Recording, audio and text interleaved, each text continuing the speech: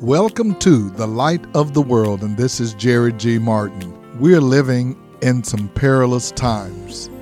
That's been said more than once, but these are times when things are happening around us that can bring us great fear and anxiety. With floods and hurricanes and fires and now viruses, many people are frantic and some are even panicking. For those of us who are believers, this is the time that we trust in God and He will help us weather the storm. Over the next few days, I'm going to bring you some messages of being storm-proof and having faith that God will take care of those who are His.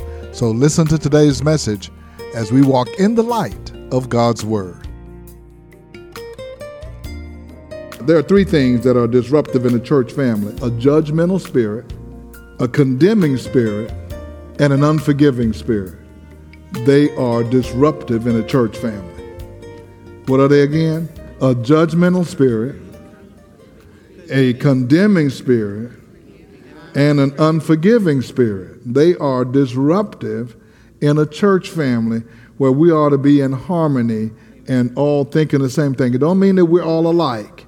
It doesn't mean that we all going to have to act just alike, but that means that you don't have this kind of orientation and mindset in your heart, because that can come in pretty easy. I remember once we were at a church many, many years ago, and all of a sudden I stopped enjoying the service. I stopped enjoying the service, and I didn't know why. I just wasn't enjoying it like I used to. I mean, over time. I'm not talking about that one service. Not enjoying. Now I got to try to figure out why I feel like I'm feeling. In order to justify how I feel like I'm feeling, I started becoming critical of almost everything that was being done. I don't like the way they take up the offering. And I sure didn't like, I'm going to tell it, but she used to get up and be the first one to testify, first one to sing.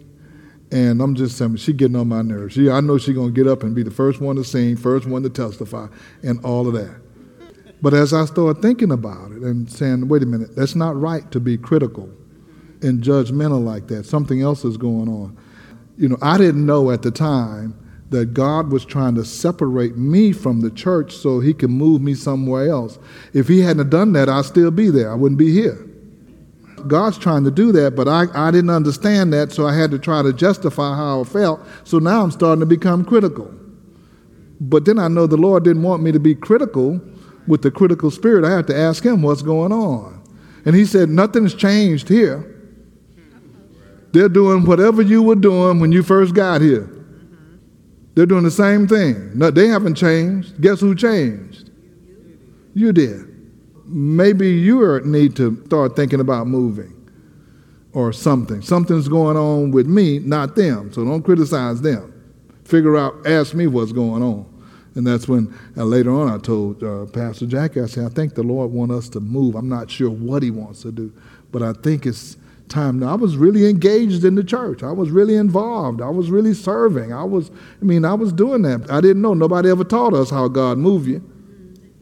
But I became critical in my mind. I didn't go home and talk to her about that, but in my own mind I was. And there are people that you'll be critical in the church. You don't even know why you're critical. And then you become judgmental. And then after a while, you'll start having that spirit, and if you're not careful, you'll start trying to justify how you feel, and you want to see if somebody else feels the same way. Then you start asking other folks, so what'd you think about this? And if they say, well, I don't know if I like that. I didn't like it either. I was just, quench my spirit. Then you just really go off once you find somebody to agree with you. Because you ask, and that's the way people find out. They'll ask you, so what'd you think about what the pastor said?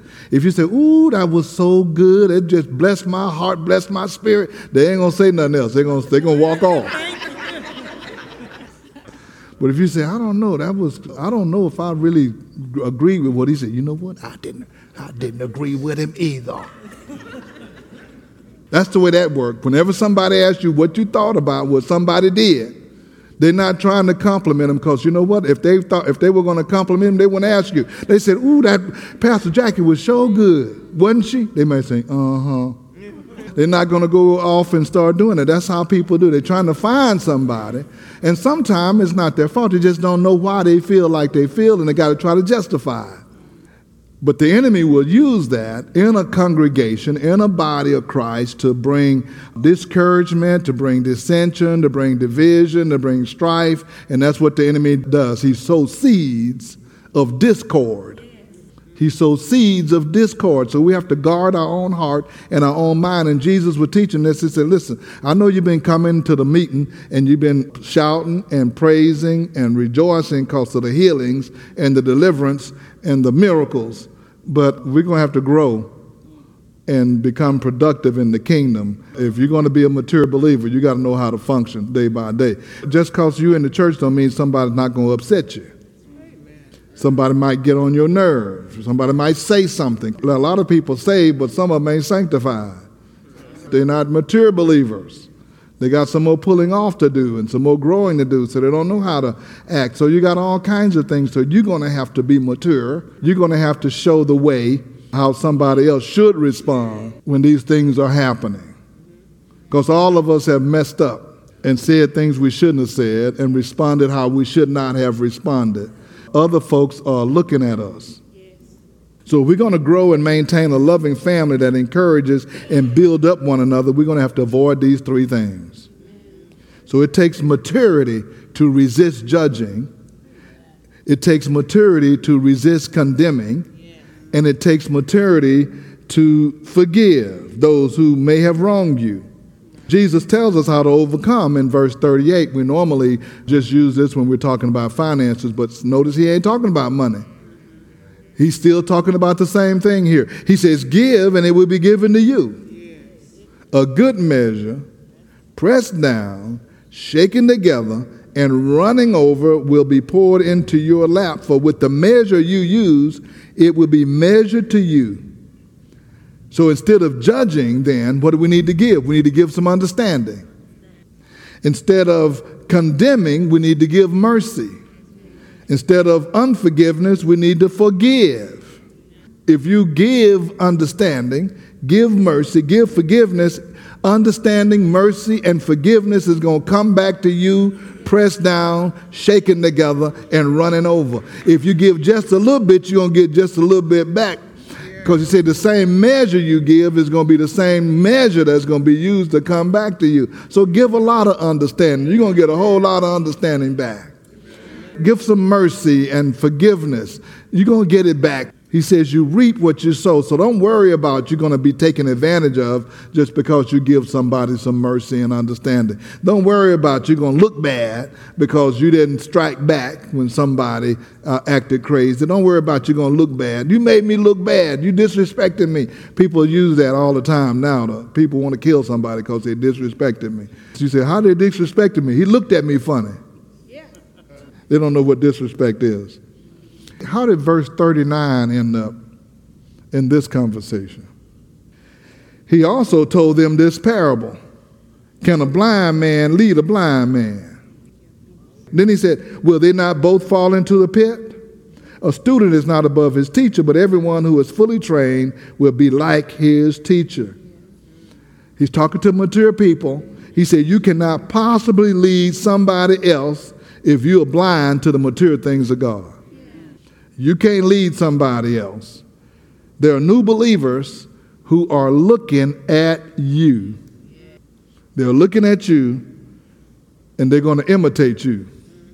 So they're going to fall into the same ditch you fall into if you fall into it. That's what Jesus is saying.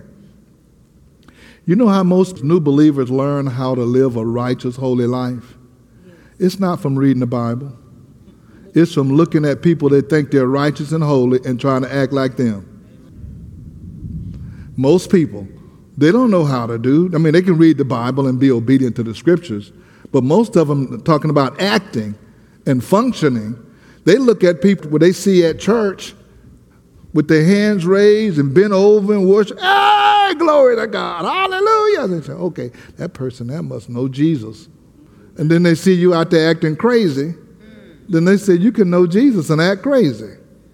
They see you with a bad attitude and fussing at somebody after they just got through seeing you shouting and run all up and down the church and they see you out there in the parking lot about to snatch somebody's hair off, then they're going to think, well, I mean, maybe that's what you do as a believer. They observe. That's why the old saints used to keep the young saints in line. Hey, you can't do that, honey. You can't do that, baby. And that's not the way we do that. That's not pleasing to the Lord. You can't do that, honey. We don't have that in the church no more. Because you don't want to tell nobody nothing, because they get mad at you, then you get mad back at them. Okay, but you can't do that, honey. But the older saints used to teach the younger saints how to walk this thing out. And Jesus said the blind can't lead the blind. So somebody need to lead somebody is what he's saying, but you can't lead them if you're blind and you're not functioning in maturity. And everybody is leading somebody. If you've been saved 2 months and somebody else just got saved in 2 days, they're going to be looking at you. They say, you saved? Yeah. How long you been saved? 2 months. Okay, so what do I need to do next? And you've been saved 20 years and you still on Enfamil and formula? Some folks been saved 20 years. They're still baby Christians. And you can't lead nobody. Now, he's still talking about the same thing. Blind leading the blind. He says, verse 41. So he asks a question. So why do you look at the speck of sawdust in your brother's eye and pay no attention to the plank in your own eye? He's still talking about judging and condemning and being unforgiving. How can you say to your brother, brother, let me take the speck out of your eye when you yourself fail to see the plank in your own eye? You hypocrite. First take the plank out of your eye, then you will see clearly to remove the speck from your brother's eye. See, here's what Jesus is saying. The eye doctor can't even see. How the eye doctor going to help you straighten up your eye and he can't see? Because he got so much in here, he got cataracts. Right? And you want to say, come on over here, let me see if I can give you some LASIK surgery, and he got cataract. You nearsighted, and I want to adjust your eyes. And he asking somebody, pass me the instrument. It's over there somewhere. Jesus is saying, oh, what's that going to look like? And why are you trying to take a little something out of somebody else's eye when you got a lot of stuff going on in your own eye? Then he tells you what you need to do. He said, do something about that. Go in the mirror and do self-examination. The best way to grow is self-examination. Look at what's going on in your own life and just work on you. You got a whole lot to do working on yourself. I know I was talking about another church or something years ago to my mother. We were in a discussion. I was talking about something going on in another church. She said, don't you have enough going on at the Light of the World to take care of? She's a mature believer. You ain't got time to be talking about nobody else. Don't you have enough over there? Yes, ma'am, we got enough over here. If I'm going to talk about somebody, it better not be around her. I better go around somebody else. But that's what the saints ought to do. They ought to say, no. Don't you have enough to go talk about? You got enough to take care of your own, in your own house. You need to sweep around your own front door. And that's what Jesus is saying. Look into your own self. By the time you get through working on you, you ain't going to have no time to fool with nobody else. He's talking to the person who's judgmental with a judgmental spirit and who is condemning with the condemning spirit and the unforgiving spirit, which means that these people go around looking for stuff to try to find in somebody else and what's wrong with them. Now, it doesn't mean that we don't notice something that might be what you ain't going looking for. And that's not your attitude, and that's not your orientation. What you're doing that, he said, a mature believer is not going to do that. We're so busy working on being sure that we got things straightened out in our own lives. Now, if you take everything out of your eye, you can see clearly. The speck you saw in somebody else might have been some sawdust on the end of the plank that was in your eye. It might not even been in their eye. It might have been in that. You just saw it. It's way down here. You thought it was somebody else. That was that same plank, got some splinters on the end. So he said, now that you get that out of your eye, now you can see clearly, and you can see that that's not an issue for them. I can see clearly now. You know, when we got some stuff going on, we have a tendency to think everybody else got the same stuff going on. And he says, get rid of that out of your own eye. So the eye doctor can't see. And he said, that's the issue. Okay? You can't perform surgery on a patient with a speck in his eye. Don't do LASIK when you got cataracts. That's what he's saying if it was today. Okay?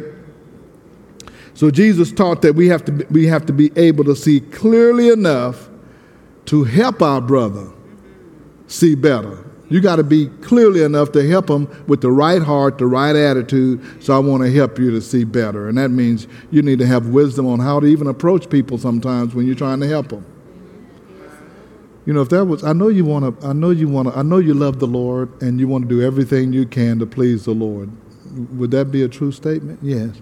Well, if that was something that I saw that I think you can help you walk with the Lord better, would you like for me to share that with you? Okay, if there was something that I thought might be, I want to give you an observation. It may help you. So, but I love you and I want you to get God best in your life. Okay? Instead of, hey, there are a few things I think you need to straighten up. You know, all of us are a part in the body of Christ, and I'm the knuckles. You know, you don't want to say that. You know, I'm not the ear or the eye. I'm the knuckles, so I'm coming to get you straightened out. That's not the way to get nobody straightened out for the cause of Christ. The emphasis here on being honest with ourselves and not becoming hypocrites when we're trying to help somebody. Okay? And then he closes with this in this passage, and that's verse 43. No, and he said, this is how, if you want to assess people or have an idea about who people are and what they do, here's the rule. No good tree bears bad fruit, nor does a bad tree bear good fruit. Each tree is recognized by its own fruit. People do not pick figs from a thorn bush or grapes from briars. The good man brings good things out of the good stored up in his heart, and the evil man brings evil things out of the evil stored up in his heart. For out of the overflow of his heart, his mouth speaks. Okay? So people either have good in their heart or they have evil in their heart. And you will begin to, and we will produce the fruit based on what's in our heart. You know, there's a fruit of the Spirit. The Holy Spirit produces fruit in our lives. Love, joy, peace, goodness, gentleness, self-control, long-suffering. And Jesus is saying, just watch them long enough. If they have the goodness, they have the Spirit of God in them, they're going to produce some good fruit. They may say something one time that's not quite right, but overall, you look at the whole tree, you look at the fruit that's being produced, you'll know that they have goodness in their heart. If they come out and they start, somebody start being vile and cussing and everything and carrying on and just acting crazy, he can't come and say, that ain't me, that is you. I'm sorry, that wasn't me. Well, who was it? Because he says out of the heart, the mouth speaks. And sometimes we don't know what's going to come out until the heat get turned up on us. Okay? And he said, so we're not to be judges, but we can be fruit inspectors. What kind of fruit is being produced in the life of this person? And he says, if you're really good, you can make a mistake, but good is going to be the predominant thing that's coming out of you. Okay? Because even if you make a mistake, the person that has the heart and the mind of Christ and the Spirit of Christ will come and get that fixed. Said, I messed up. I shouldn't have done that. I need to get that. That's still good fruit. The person who has that evil spirit, they're going to say, well, you know what? That's just me. You got to deal with it. Okay? I mean, y'all just going to deal with me. That's just me. It's in my family. That's the way we do things. and, that's just us, okay? So then I'll know what kind of family you got,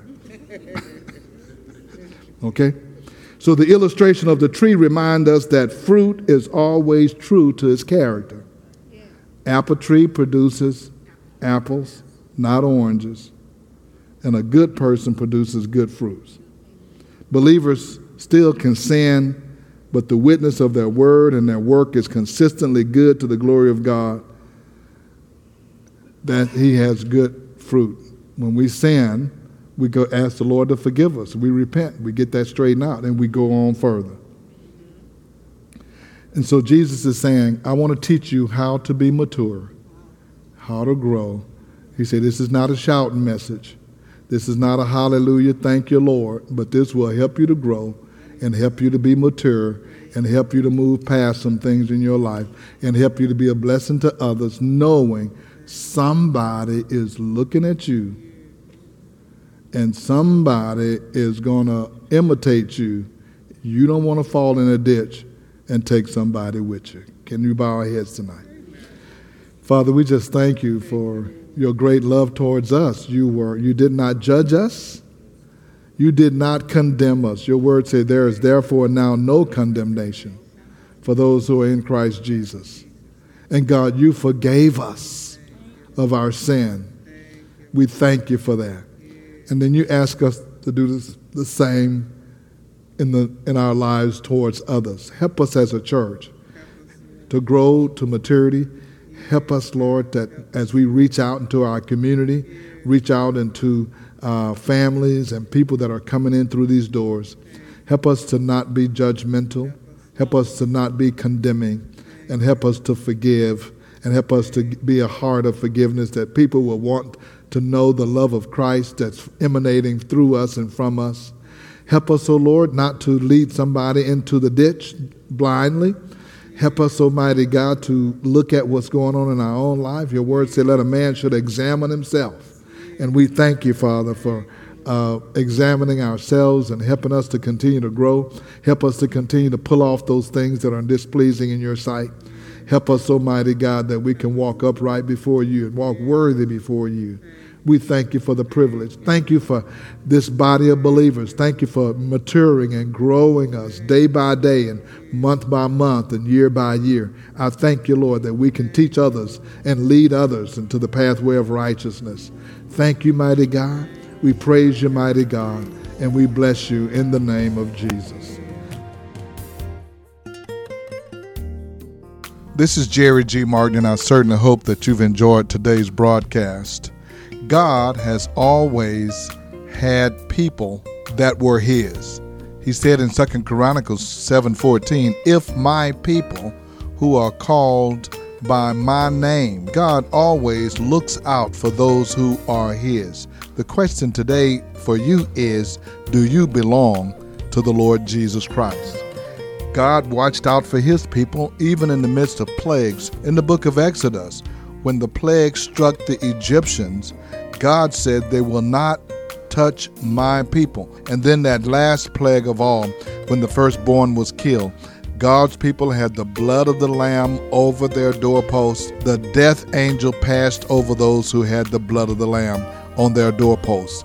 Jesus Christ came and he has applied the blood of the Lamb to our hearts. For those of us who are believers, we are not as those who have no hope. We are not to be ones who are fearful about the pestilence. Psalms 91 is a tremendous encouragement to everyone who lives and abides under the shadow of the Almighty. Why don't you read that? And your heart will not fail you from fear when everyone else seems that they are frantic about what's going on. God still takes care of his people. Go to our website to hear this message in its entirety and enjoy some of our Sunday services. I also invite you to be my guest at the Light of the World every Sunday at 10 a.m. at 16161 Old Humble Road. Don't forget about the Beacon Bookstore. If you have a need for communion supplies, Sunday school books, Bibles, or offering envelopes, call the Beacon, 281-441-2885. Now for the Light of the World, this is Jerry G. Martin saying, May the Lord our God richly bless you, and we'll be with you again next time.